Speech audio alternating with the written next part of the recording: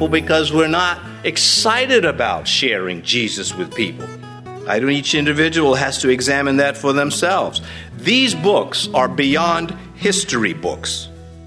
The repetitive commentary on the behavior of the sinful kings begins to clue us into this. And he did evil in the sight of the Lord. And he did evil in the sight of the Lord. And we hear that refrain 23 times, no less, between 1 Kings and 2 Chronicles.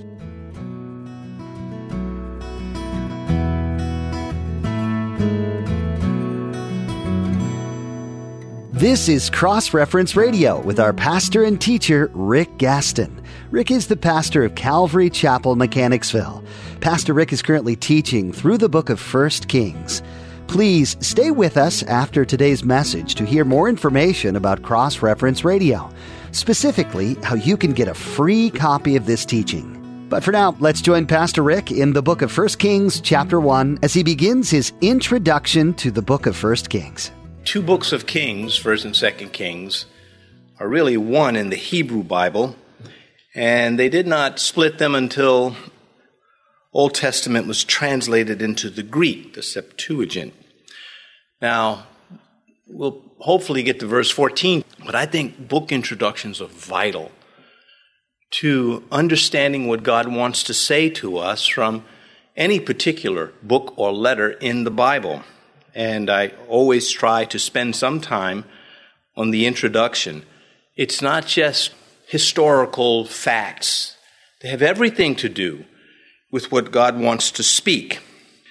Together, these two books of Kings, as we know them, cover practically the entire period of the Jewish monarchs. Of course, it does not give us the story of Saul and just a little bit of David, but after that, all the way from Solomon to Zedekiah, about 400 years of history in these books. And remember, when we say history concerning the Bible, we mean spiritual history, not simply what happened with humans. Now, 1 Kings mainly concerns itself with events in the life of Solomon, and then we get the prophet Elijah.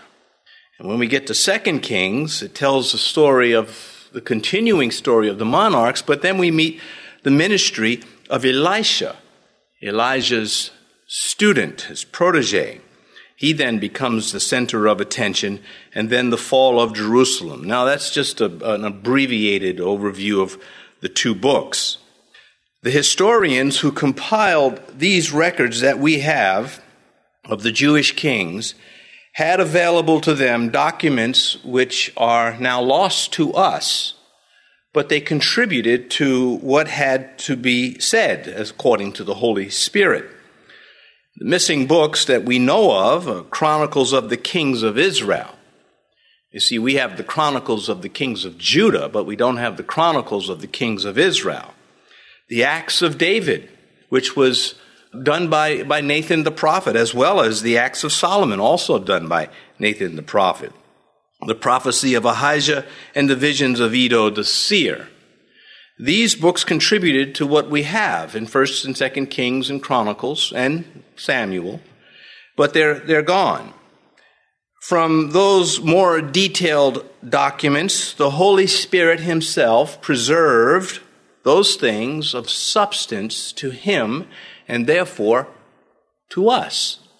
If the Holy Spirit says, I know there's some good stories, there's some very good things, but we can't let this thing just go on forever. We've got to narrow it down. And I have to leave you with the facts that will exalt the Father and equip the saints. Edification.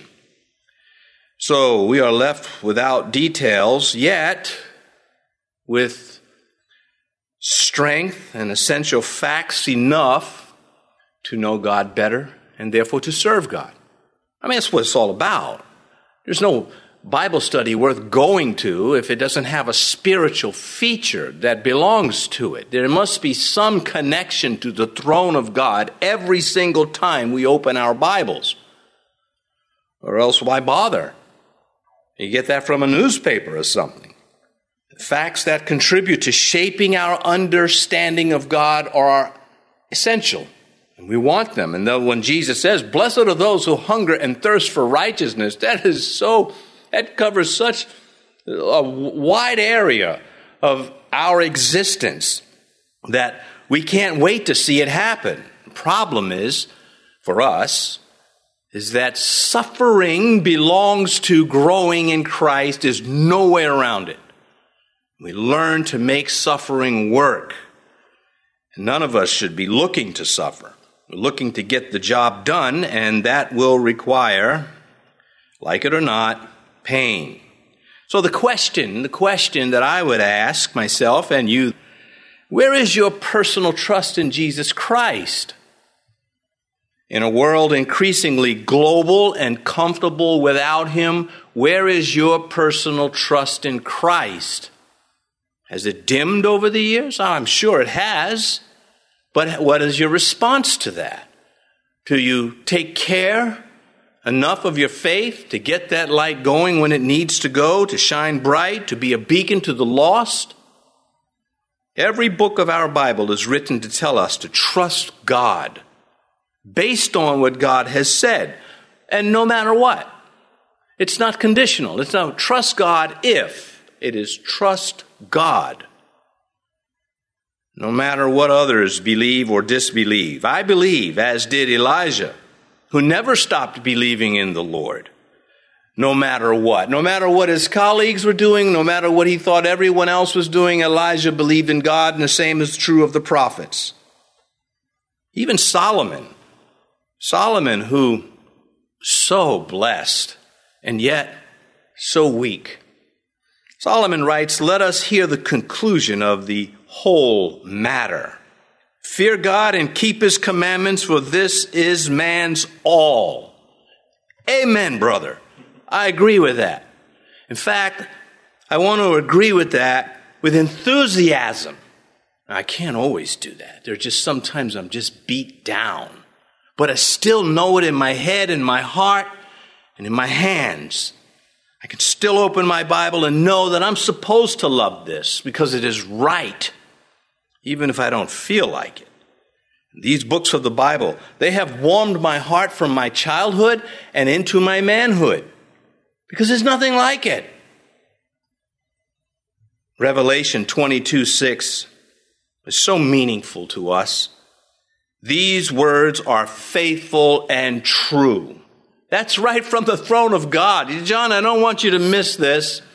I've been saying this since in the beginning, God created. And I'm saying it right up to the end. These words are faithful and true. No matter what a global humanity is doing without God. And humanity is achieving so much. We're more comfortable in this time in human history more than ever before, globally speaking.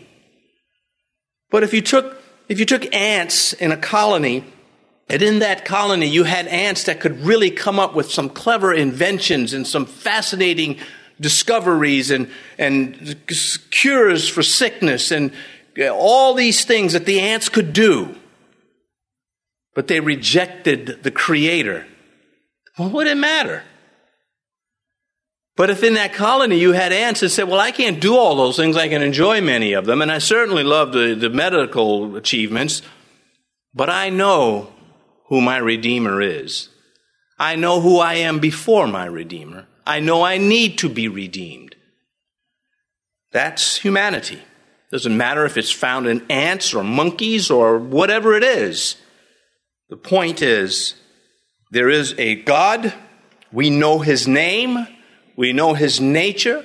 We know enough about Him to move forward in our faith and be a witness for Jesus Christ without shame or hesitation, no matter what.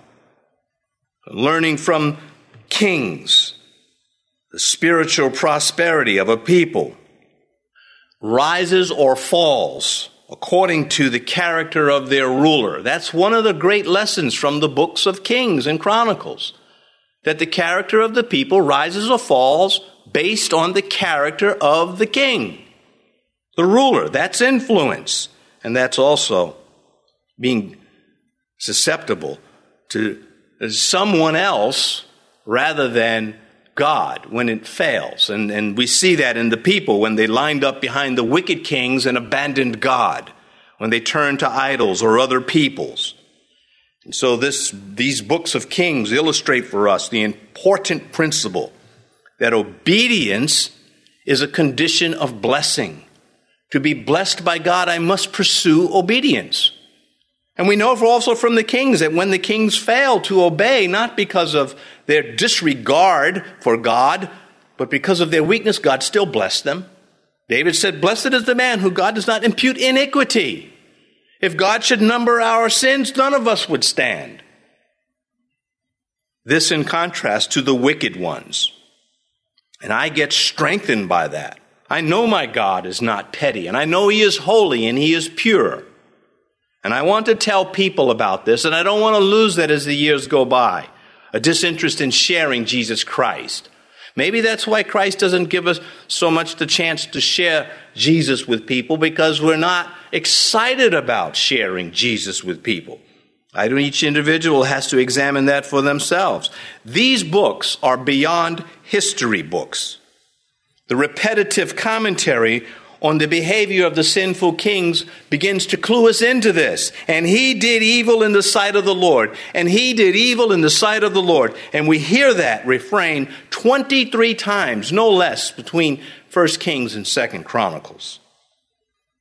The spiritual feature of the books exalt the Lord and they condemn sin. And that's what makes them spiritual. They exalt the only true God and they condemn everything against Him. And it doesn't apologize. Sin is an offense against God. And without addressing sin as sin, it is just a history book. That's all you're left with. But it does address it, and that's why it's rejected by the world. Proverbs 14:18, the simple inherit folly, but the prudent are crowned with knowledge. Presupposing that that individual has a right relationship with God, with Yahweh in the Old Testament, Jesus Christ in the New. According to that Proverbs, the sons of wicked fathers did not have to be wicked themselves.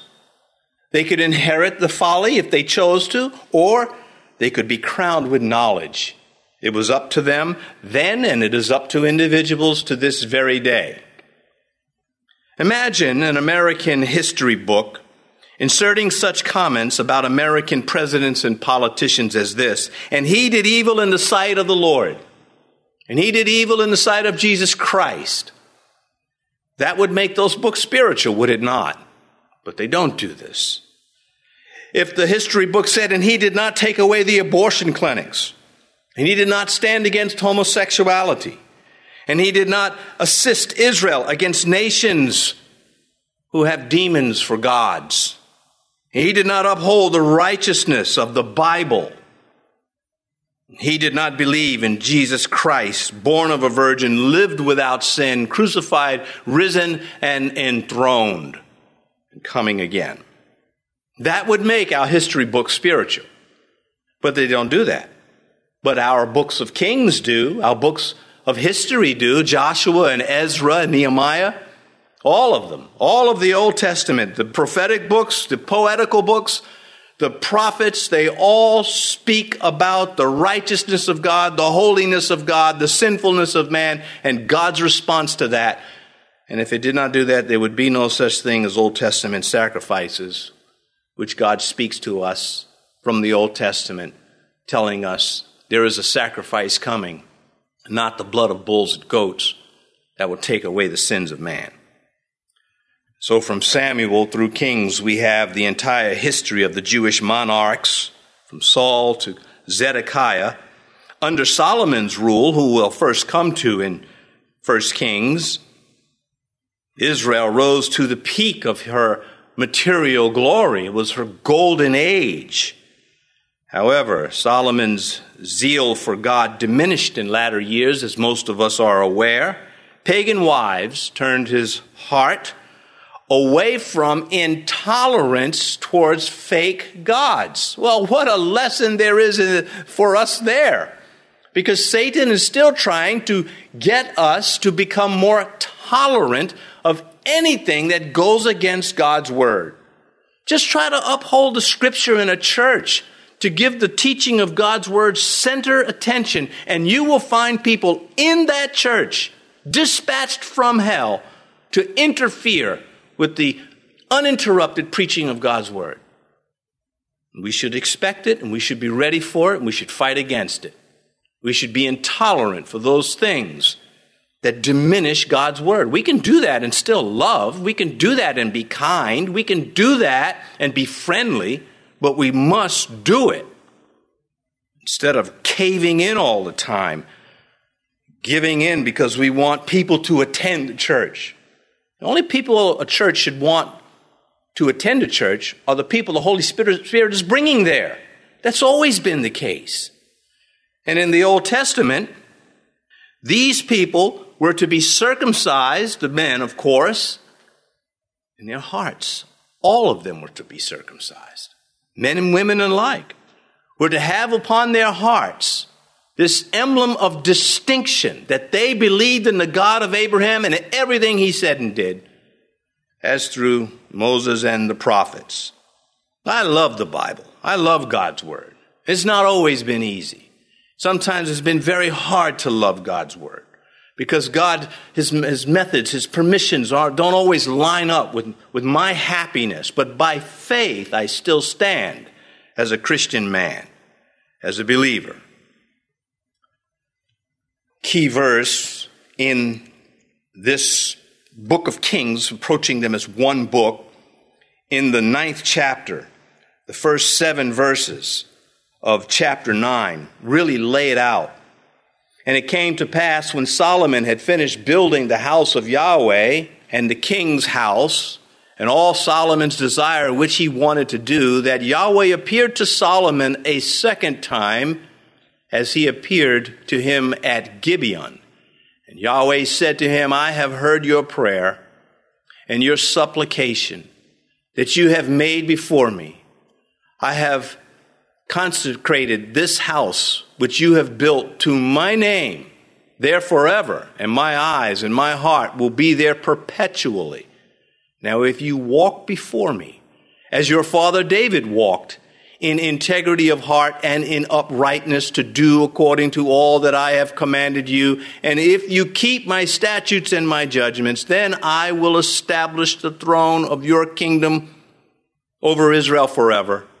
As I promised David your father, saying, you shall not fail to have a man on the throne of Israel. But if you or your sons at all turn from following me and do not keep my commandments and my statutes which I have set before you, but go and serve other gods and worship them, then I will cut off Israel from the land which I gave them, and this house which I have consecrated for my name I will cast out of my sight. Israel will be a proverb and a byword among all peoples. Is that not powerful? God is saying, look, let me just be clear about this. Love me, serve me, and nobody else, and you will be blessed. And if you don't, these are the consequences. And that's exactly what happened. The consequences.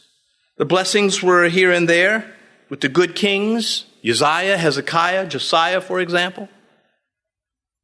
But in the end, the people, they wanted something more from their God. They wanted something fake, something that people made up, something without a basis, and this is going on to this very day in humanity. Israel's kings were not to be like the kings of the other nations. Israel's kings was to write a copy with their own hand of the law of Moses. Deuteronomy 17 lays this out for them. The 2 kingdoms of disobedient people grew indifferent to God's precepts and his prophets, making the northern and southern kingdom, which both eventually fell. And so for us, the lessons abound. United kingdom under Solomon, the divided kingdom largely because of Solomon. There are lessons in that. There are lessons for parents, there are lessons for individual Christians, for pastors, for all of us. This first chapter, this is a long one, and it's filled with palace intrigue and drama. It opens on a low moral level. 1 Kings opens with the Hebrew nation in its glory, and 2 Kings closes with the nation in ruin. And we get these warnings in this very first chapter. And we are to have the same approach to these things as did the prophets. Everybody else may turn away from you, O Lord, not me. And that's why we applaud it so much when we hear Joshua make that great proclamation of faith, as for me and my house. Well, here in this first chapter, the ugly fruit of polygamy from the eastern harems is the catalyst for all these problems, the jealousy and the bitter ambitions from such households. The Bible does not uphold polygamy. It condemns it. It just lays out the story and say, you be the judge, because you can't be that stupid. Here are the facts. Here are the results. What do you think? And yet there are still those fools that somehow try to justify it from the Bible. In this first chapter, we have David in his old age. Adonijah, David's eldest surviving son, setting himself up as king. Nathan and Bathsheba together appealing to David to deal with him. Solomon then being anointed king, and Adonijah spared, and the story just continues. So that's the introduction to the kings. We look now at the first verse. Now King David was old, advanced in years, and they put covers on him, but he could not get warm. Well, the title Kings comes from the second word, now King David. That sets the pace for everything to come. He is 70 years old at this point, and circulatory problems. He was old and cold, and he just couldn't get his body temperature up. His faith was failing. He was frail, but not his mind. I believe he has a sort of rebounds towards the end where he gives Solomon instructions on the temple and kind of some key points about his own preparation for the temple and what God did for him. But at this point, in whatever season it is, he's struggling to stay warm. That's a sickness. I mean, it's painful. You just can't get warm. What can you do? You're shivering all the time, teeth knocking up against each other. Verse 2, therefore his servant said to him, let a young woman, a virgin, be sought for our Lord the king, and let her stand before the king, and let her care for him, and let her lie in your bosom, that our Lord the king may be warm. These are likely his physicians, and they are very much concerned. They are looking for a solution, and this is the one they came up with. This woman would be a nurse attendant for the king, and she would even be present with David during the king's court. That would make her privy to the business of the kingdom, so she had to be trustworthy, and as far as we know, she was. I want to open this up because I like how it all turns out. It says here in verse 2, and let her lie in your bosom that our Lord the king may be warm. Well, reading various ancient writings about these things, this was in harmony with current practices. Josephus, who lived in the days of the apostles, he writes about this very practice. Later, Galen, the Greek physician, about 130 years after the birth of Christ, he was born, and this was a practice that he did. It continued into the Middle Ages. And so what I'm saying, this wasn't something that, they just thought up. Evidently, the elderly who struggled with being cold, we have a saying, a 3-dog night. That means it's so cold, you don't sleep with one of your sleigh dogs, you sleep with 3 of them to get that body heat. And that's what was going on with David. So, verse 3, so they sought for a lovely young woman throughout all the territory of Israel, and found Abishag the Shulamite, and brought her to the king. Well, not just anyone would do. So they sought throughout the territory. Of all the maidens in Israel, it was Abishag to serve the King in this way. Thanks for joining us for today's teaching on Cross Reference Radio. This is the daily radio ministry of Pastor Rick Gaston of Calvary Chapel, Mechanicsville in Virginia. We trust that what you've heard today in the book of 1 Kings has had a lasting imprint on your life. If you'd like to listen to more teachings from this series or share it with someone you know, please visit crossreferenceradio.com. We encourage you to subscribe to our podcast too, so you'll never miss another edition. Just visit crossreferenceradio.com and follow the links under radio. Again, that's crossreferenceradio.com. Our time with you today is about up, but we hope you'll tune in next time to continue studying the Word of God. Join us again as Pastor Rick covers more in the book of 1 Kings on Cross Reference Radio.